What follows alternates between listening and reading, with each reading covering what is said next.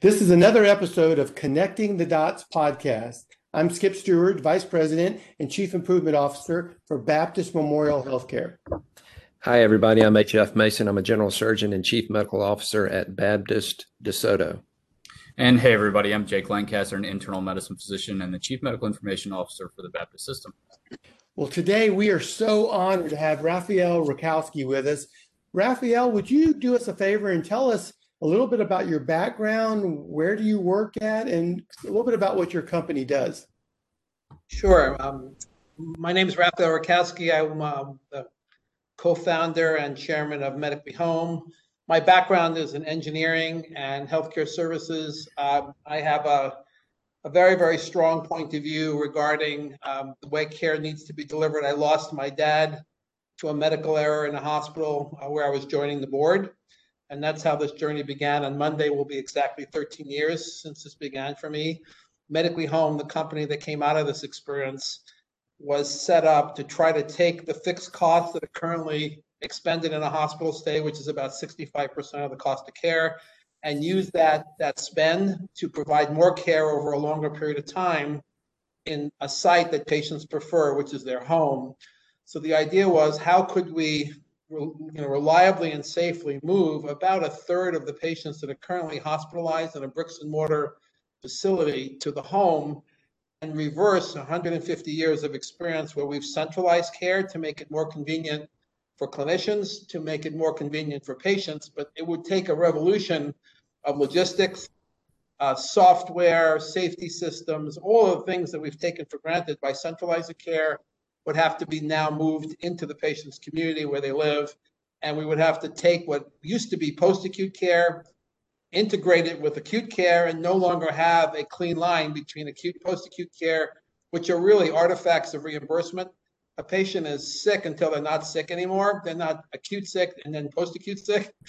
The reimbursement allows for post-acute care costs and facilities. So the basic idea of Medically Home is to provide for our customers, which are health systems, a mechanism to care for patients that otherwise would either be going to an ED or having an acute stay in the hospital, and otherwise having care that follows, like SNFs, and provide a single episode of care with a single care team, no transitions, in the comfort of their own home. That is the Medically Home mission. We do that with health systems. We're in 6 states where we're expanding rapidly, mostly because of COVID and our partnership with Mayo Clinic. So Raphael, this is HF. Thank you once again. Thank you so much for being on the podcast. So, if I'm understanding correctly, Medically Home, you guys partner with hospitals, and Correct. The purpose is to extend the capacity of that hospital. It's not a separate entity or separate. It's not like they're being discharged from the hospital into another entity. Just imagine that the ED entryway has 30,000 other entrances, and imagine that the med-surg floor tower has another 30,000 beds, except they're in the community, but they belong to the hospital and they're managed by the hospital. This is not someone disintermediating you. This is you providing another care site for your patients. Wow, that's fascinating. And you said you guys are operating in 6 states. You said 30,000 beds. Is that an actual number that you guys have now? No. Or? We've been operating with this model now with these systems for about a year. So we're ramping up very, very rapidly, and obviously a lot of that driven, HF, by COVID. About half of our patients now have COVID. But the basic principle is the target is to get to about 20% of admissions for a hospital to care for them in this model. Now, either you're full and you'd like that 20% additional capacity, or you're starting to see declines in your ED volume, which many health systems are seeing, and you want to be able to ensure that those patients stay within the sphere of your control. But either way, whether it's capacity because of loss of volume in the ED, or you're seriously getting into value with real intention, no matter what your intentions are, the model facilitates that kind of additional capacity. It's great, and this is actually perfect timing. Baptist, we're really beginning our journey for the hospital at home program at our main hospital here in Memphis.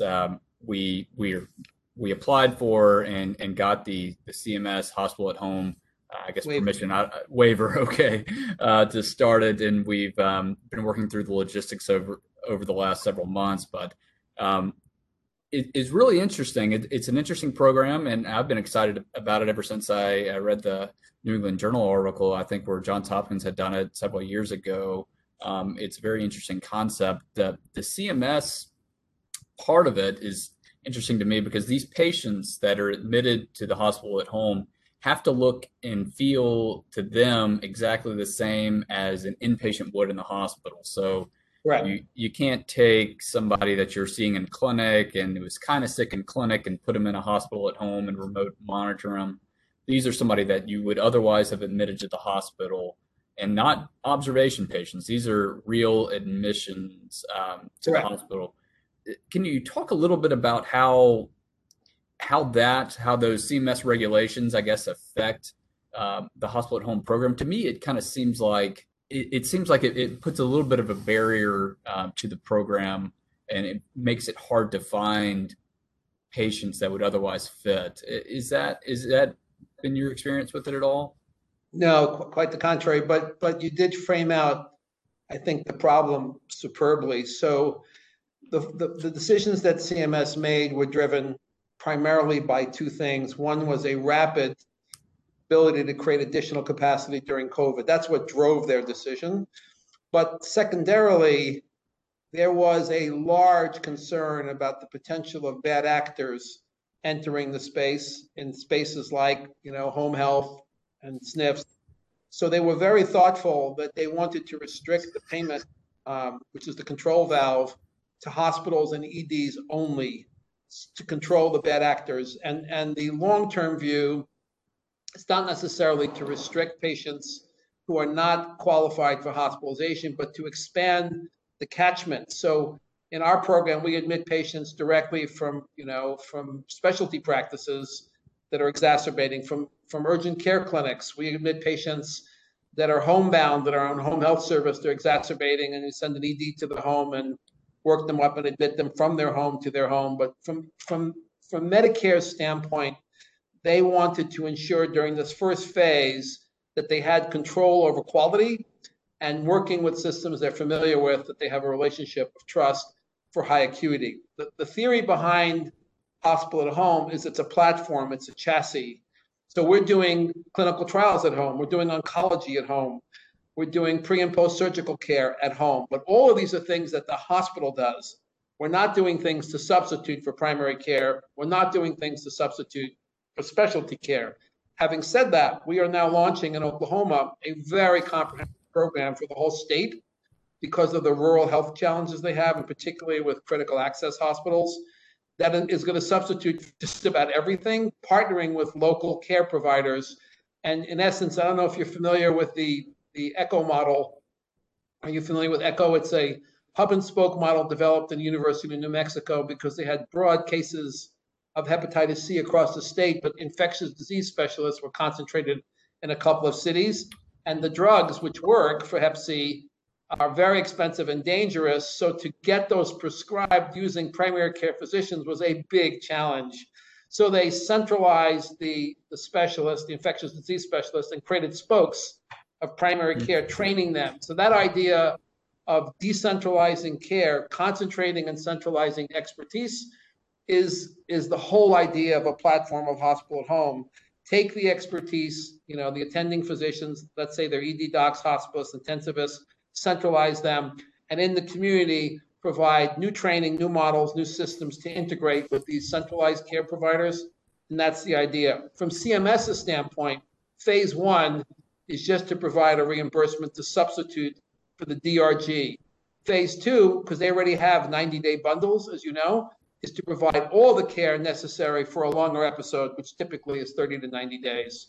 But phase one was a response to a national emergency, which is capacity challenges in hospitals. Gotcha. Yeah, that makes a lot of sense. And I'm glad to hear about phase two. I did not know much about it because that's where I think this is really going to grow, is that transition period from being hospitalized to being at home, where the patient's still really vulnerable, but until recently, we didn't really have a way to manage them effectively other than just by nursing phone calls, case management phone calls periodically, Right. and that hasn't been shown to make much of a dent.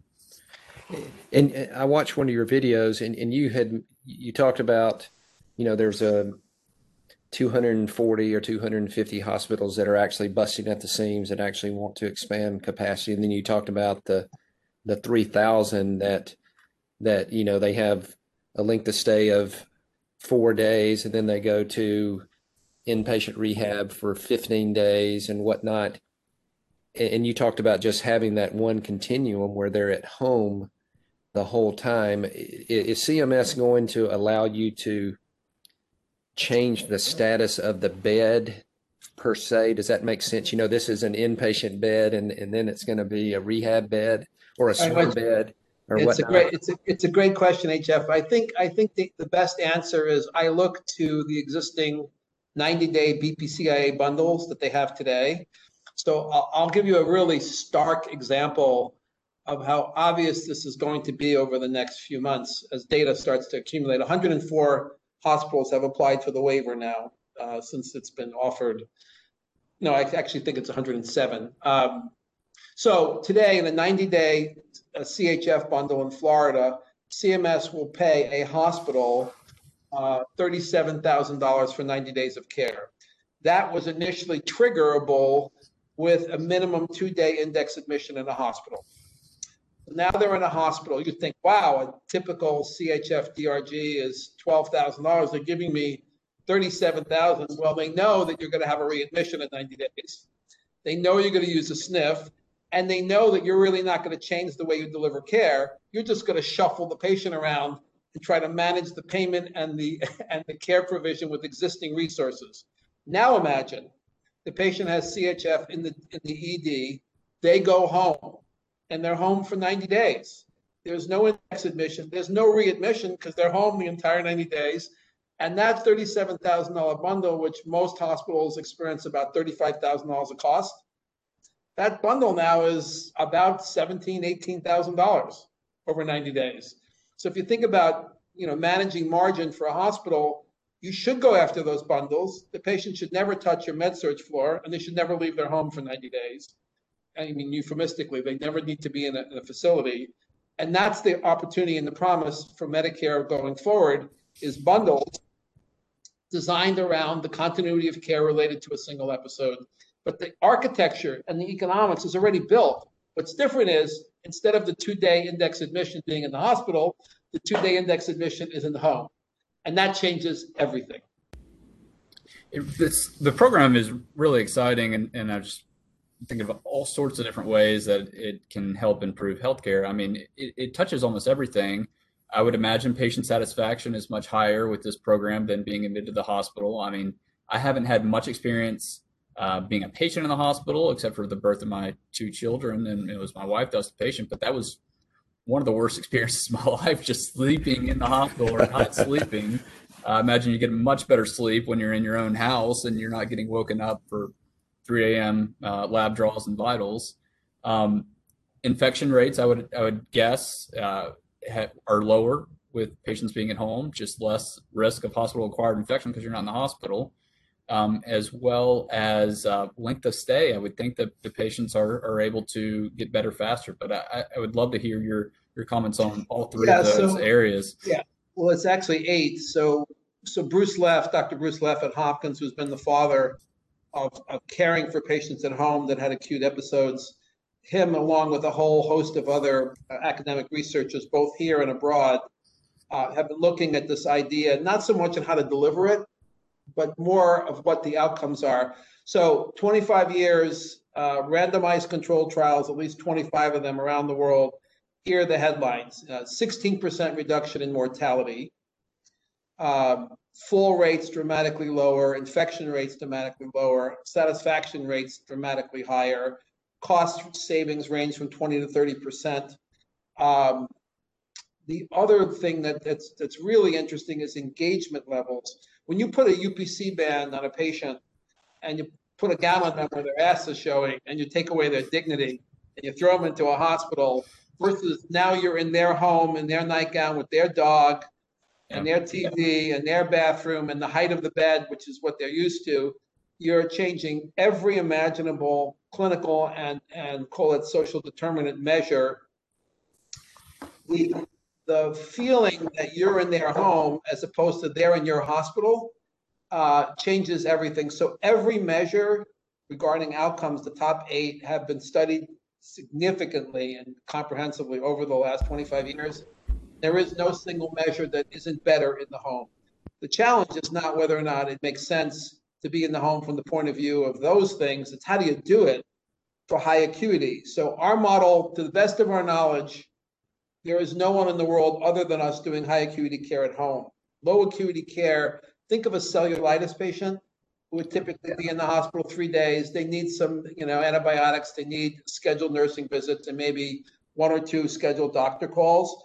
That's not what we deal with. We deal with really sick, high acuity patients whose diagnosis may change, whose clinical status may change, their stability might change. We need to rapidly 24/7 get to bedside. They might need a Foley at 3 o'clock in the morning. So these are a completely different class of patients, which means you need infrastructure that can rapidly get to bedside. And the number one thing I can tell you, just based on my background, if a physician wrote an order for oxygen or Foley and let's say labs and an x-ray because they suspect the antibiotic's not working for UTI, and that doesn't happen exactly when the doc thought it would, you're done. We're not taking a high acuity UTI patient home ever again. It just takes once. So the supply chain, the services, the infrastructure to decentralize those services that are currently centralized, that's the big idea that we've been after for 13 years. The other stuff is easy. You can send home health and a doc all day long for low acuity patient. But if you're dealing with high acuity, you're talking about a completely different class of infrastructure. And Medicare, if they really want to dent the market, there are only 5 to 7, maybe 8% of hospitalized patients that are low acuity. To get to the volume, you need to get to the acuity. Yeah, and that's what I was going to say. For us, we're starting with the low acuity, the things that make the most sense. And, your heart failures that aren't requiring a ton of support, maybe pneumonia, cellulitis. Those are others on our radar, some COPD and things of that nature. Can you give us some examples of high acuity patients you're seeing and what sort of additional infrastructure is needed for those? Yeah, so just take a patient that's got COVID, heart failure, and is septic. We wouldn't have. We couldn't admit that. There's no way. Take a patient that's got cancer and heart failure, and they're being treated with high intensity therapeutic, which is causing neutropenia, all the things we know it causes, plus cardiac issues. So the infrastructure necessary to handle that, first and foremost, separate from monitoring, obviously clinical status, vitals, communication, all that. The number one thing is a 24/7 medical command center, staff, ED docs, hospitalists, intensivists, NPs, and RNs. And what we call service coordinators. So when a physician writes an order, we know for sure that order is going to get executed. So that infrastructure is the base infrastructure necessary for high acuity. Now you need to, have an X-ray, cardiac sonogram, labs. All of those service providers in the community today are organized around the post-acute care model, which means you order them and typically they get on a schedule and typically they can come sometime tomorrow, as opposed to they're on demand and they're dispatchable immediately to the patient's home. So the infrastructure necessary is a 24/7 command center with the clinicians staffing it around the clock, combined with the services in the community that can be rapidly dispatched, trained to do acute, not post-acute care. That's the infrastructure. There are other things like software. There's a whole bunch of AI that facilitates this. But if you're asking me what's the big unlocking idea that separates the line in the sand between low acuity and high acuity, it's the 24/7 command center staffed by all the necessary clinicians for high acuity, combined with services in the community that can rapidly get to bedside, reliable. And does your company run that command center, or is that the hospital running it? Our customers run the command center with their clinicians. We're the ultimate behind the scenes white label provider. We enable the customer to do this, and we set up the supply chain. One of our biggest partners on the supply chain is Cardinal Health. They know a little bit about logistics, and they know a little bit about hospitals and about patients. So we set up the supply chain. We provide all the software. We create the interoperability between our software and the host system, which is typically Epic or Cerner. We enable all of that. We do all of the training, and then we connect all of our different customers together for best practices around patient care. That's what we do. Are there that's really amazing and fascinating. When you're talking about just the actual physical location where somebody lives, are there some constraints that you might say, okay, you know, where you live, your house doesn't really qualify to be a hospital bed at home, or, you know, you got to think about internet service and you have to think about all those things. Tell us a little bit about that and some of the obstacles that you face from that. We're in the most rural part of northwestern Wisconsin with Mayo Clinic. We're in eastern parts of the most rural parts of California, and now we're about to launch the entire state of Oklahoma. And the issues are patient's home may not be safe enough, in which case you may need a respite site. On that front, I'm thinking very, very carefully. I'm meeting with churches. There's 4,700 churches in Oklahoma, as an example, as a respite site. That's one issue, is the patient's home is not safe enough. The second is internet connectivity. We've found a lot of really good workaround solutions, including putting satellite dishes on our paramedic trucks. We've had a lot of experience with that issue. It continues to evolve. But the big two issues are patient's home is not safe enough, IV drug use, violence, no electricity, no hot water, or there is a really, really meaningful issue in and around connectivity, although I think less than 1% of the time we've had to not admit a patient because of connectivity. That's very interesting. And you mentioned earlier, you know, that for those high acuity patients, the physician needs to be able to get what they would normally be able to get in the hospital immediately or within their, you know, desired time frame. Usually if we order something stat, we kind of expect it within the next hour. Is the same true for y'all for MRIs and CT scans, or how do you work with some of that higher grade imaging? So somebody once asked me, like, how on earth do you get an MRI and a CAT scan into somebody's house? And the answer is we don't. We use a technology called a car, and we get the patient in the car, and we take them to the MRI and CAT scan, but they never leave our care. Now, I did look at a really good tech in Northern California. That's a portable MRI machine. It is pretty impressive. It's probably the size of a large Xerox machine. It is portable. It's large, but it's portable. And within a year, we'll be able to do breast scans with that, in the field. So that technology is evolving. But for today, advanced imagery is done at whatever customer site is, and we bring the patient there and back and forth, and we care for them during that time. But for routine chest X-rays and things like that, I assume you have a portable unit that you take in. Wow. X-rays, EKG, sonograms, etc. Yeah, and the portable ultrasound machine, I mean, that's a growing field in and of itself. Yep. So, I imagine that fits perfectly into this. Yep. And sorry, I have lots of questions, but so suppose you did have a patient at home that was decompensating. What is y'all's process for escalating that care and getting them to a hospital if they need it?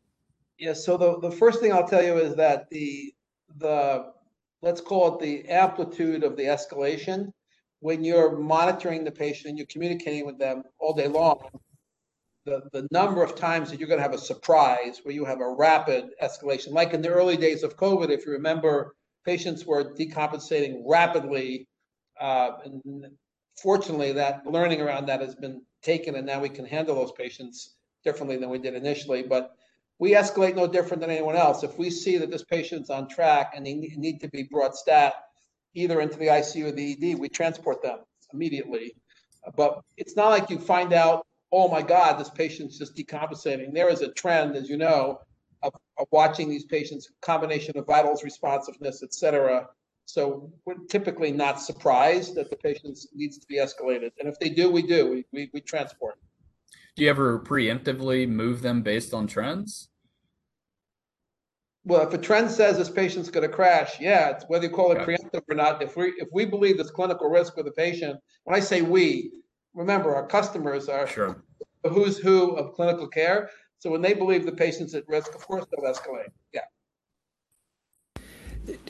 Do you have, for different hospitals, do you have one model that you try to implement, or do you allow hospitals to sort of create a custom model, if that makes sense? Okay. Yeah, the answer is, in this stage of the company's development and the market's development, I'm very big supporter that if a hospital has a point of view, particularly if it's for clinical and safety reasons, that we believe is in the best interest of patients, of course, we're going to be flexible and accommodate that. That makes a ton of sense. But as we've worked with the kind of clinical partners we have, I have not been surprised. I have yet to be surprised when someone says, well, this is something you never thought of. Because if you think of who our customers are, they've been around for a while and they've been taking care of patients, particularly Mayo, who's known for serious and complex care. But to answer your question pointedly, if you had a very specific series of things that you wanted to customize, of course we would accommodate that, unless they put patients at risk. Yeah. It's interesting that as bad as COVID and the pandemic has been, it has really shown us that we can deliver healthcare in a different way, Right. through telemedicine. And it seems like, I'll be honest with you. If you would have asked me if you could have done this a year ago, I'd have said, man, probably not in my lifetime. I mean, I would almost think you're crazy. How can you provide acute hospital care in somebody's home? But, COVID has caused us to just rethink everything and become more innovative. Yeah, so it's a terrible blessing in disguise because our efforts over all these years have never been close to what's happened because of COVID.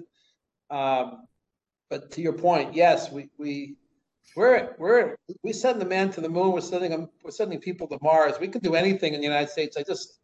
I just wish we stopped losing the confidence we used to have when I grew up.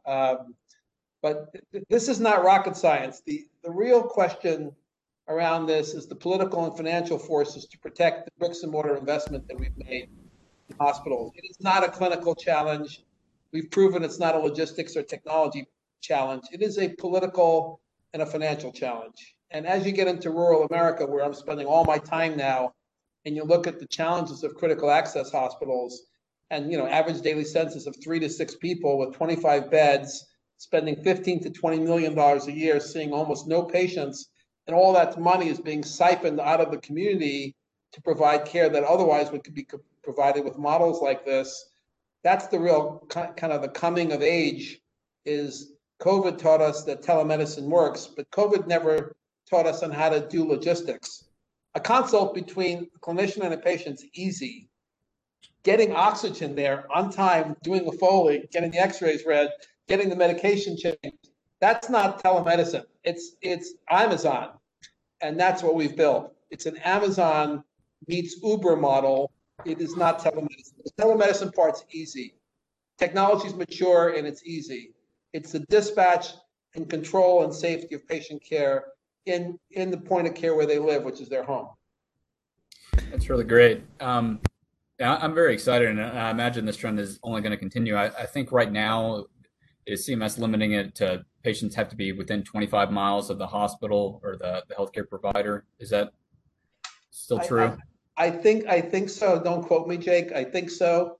The CMS idea right now, to the best of my knowledge, is to get initial hospitals to participate, collect outcomes data, and then obviously look at what the next step is. But I'm pretty confident that whoever has applied for the waiver, regardless of what happens for whoever didn't apply, CMS is not going to shut this down by the end of the year, given the amount of investment and effort that everyone's making to enable the model. They're going to collect as much data around this as they can. And those who are driving and leading it are going to most likely be the ones that take benefits from this in terms of whether it's in market share or in other areas. But we're seeing a real division in the market of those who want to lead with better clinical models, more value, those that don't. What about your private insurance companies, your Blue Crosses, your Cignas, and your Aetnas?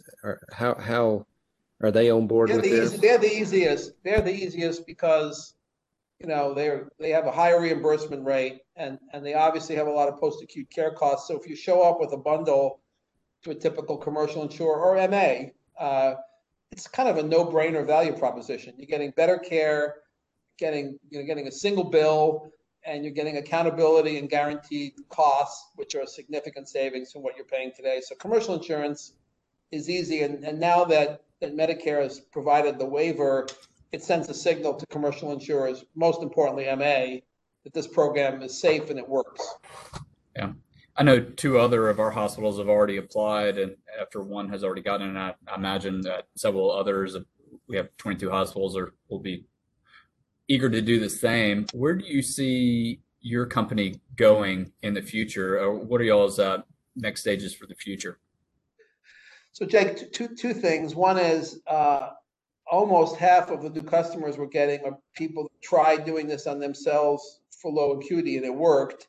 And the moment they tried one high acuity patient, game over, for the reasons I told you. So a lot of the inbound interest in Medically Home has been because, the broken record that I've been talking about, the difference in low high acuity, when they start to experience it themselves, they recognize they didn't build the infrastructure, and the infrastructure took years and a lot of money to build. So for us, we are going to continue to work with health systems that want to do this, and there's a lot of inbound interest. But for me personally, I stepped down from the CEO role. I was CEO and founder for 12 years, and I'm only interested right now in state-level solutions and country-level solutions. So having conversations with states and now with a couple of countries around this idea of focusing on rural care, because it's the hardest thing to do. And if we demonstrate efficacy, safety, and impact with rural patients, the obviously suburban and urban patient population is much easier. So I see us continuing to grow with our existing customers, probably be in 20 states by next year, and hopefully have at least 3 states under our belt and 1 country by the end of next year, doing this model for rural patients, underserved patients. Skip, I know you have a question. I'm just amazed. I mean, this is so interesting, and I know we're kind of coming to the end of our time, so I'm going to ask one of the simplest questions of everyone. You talk about logistics when you talk about your labor force and managing the labor force, and some of the rural houses, some of the places you have to go. Talk a little bit about that as we kind of come to an end, because that would seem like a challenge also. Yeah, it would. So just imagine that you need 18 services to go to the patient's bedside that you currently take for granted in the hospital. Meals, labs, imaging, procedures like catheters, blood, phlebotomy, medication, an IV nurse, all of the above, 18 services.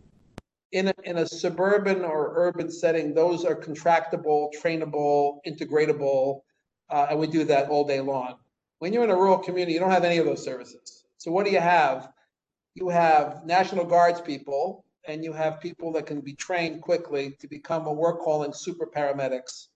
So they're firemen, they're people that can be rapidly dispatched in a vehicle that we've designed that has all the equipment and training that we'll be providing and accrediting at a level that's never been done before, which is what we're doing now. So you're going to have super paramedics to take on the functions, Skip, of those 18, all in one package. And that's what we're doing. And it's the most intriguing idea. And I got this idea originally in India. I was working there 8 years ago with the Ministry of Health. And they have, I mean, you talk about rural, that's rural. So they had a series of communities there where, young women were never educated and girls weren't educated. So they built these one-room schoolhouses, and the teacher of the schoolhouse was a midwife, and they gave her a smartphone.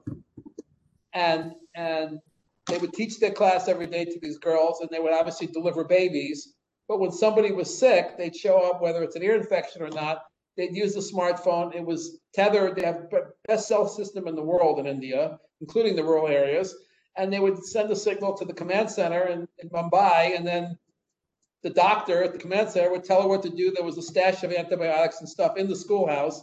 And I saw that 8 years ago. I go, brilliant, brilliant. We've taken a multi-purpose human being, turned them into a teacher, a midwife, and basically an ED doc and a primary care physician using this. So I was so moved by that. It just made me think, if they could do that, why can't we mobilize, first of all, create and mobilize services in the community and make it a badge of honor for people to take care of each other in the community. So that's when the idea of the super paramedic was born. Wow, I could talk to you for a long, long time. And first, let me say thank you so much for coming on the podcast. I know that you're going to be speaking to our Sophie group here, I believe. I want to hear soon. And I'm just so thankful for this really innovative work, because if there's ever a scenario where it feels like how we play the game is about to radically change, what I've heard for this last half hour feels that way, that how that game is being played is getting ready to be put on its head. And so thank you so much, Raphael, for your time. Thank you so much for the work you're doing to improve patient care, and just really want to tell you how much I appreciate you. Thank you, Skip. Thank you, everybody, for the time. I really, really appreciate it. Thank you, guys. Thank you, Raphael. Thank you. And I know if I'm not getting admitted to the hospital until I can get admitted to the hospital at home. That's my deal. core belief. All right. Take care. Take care.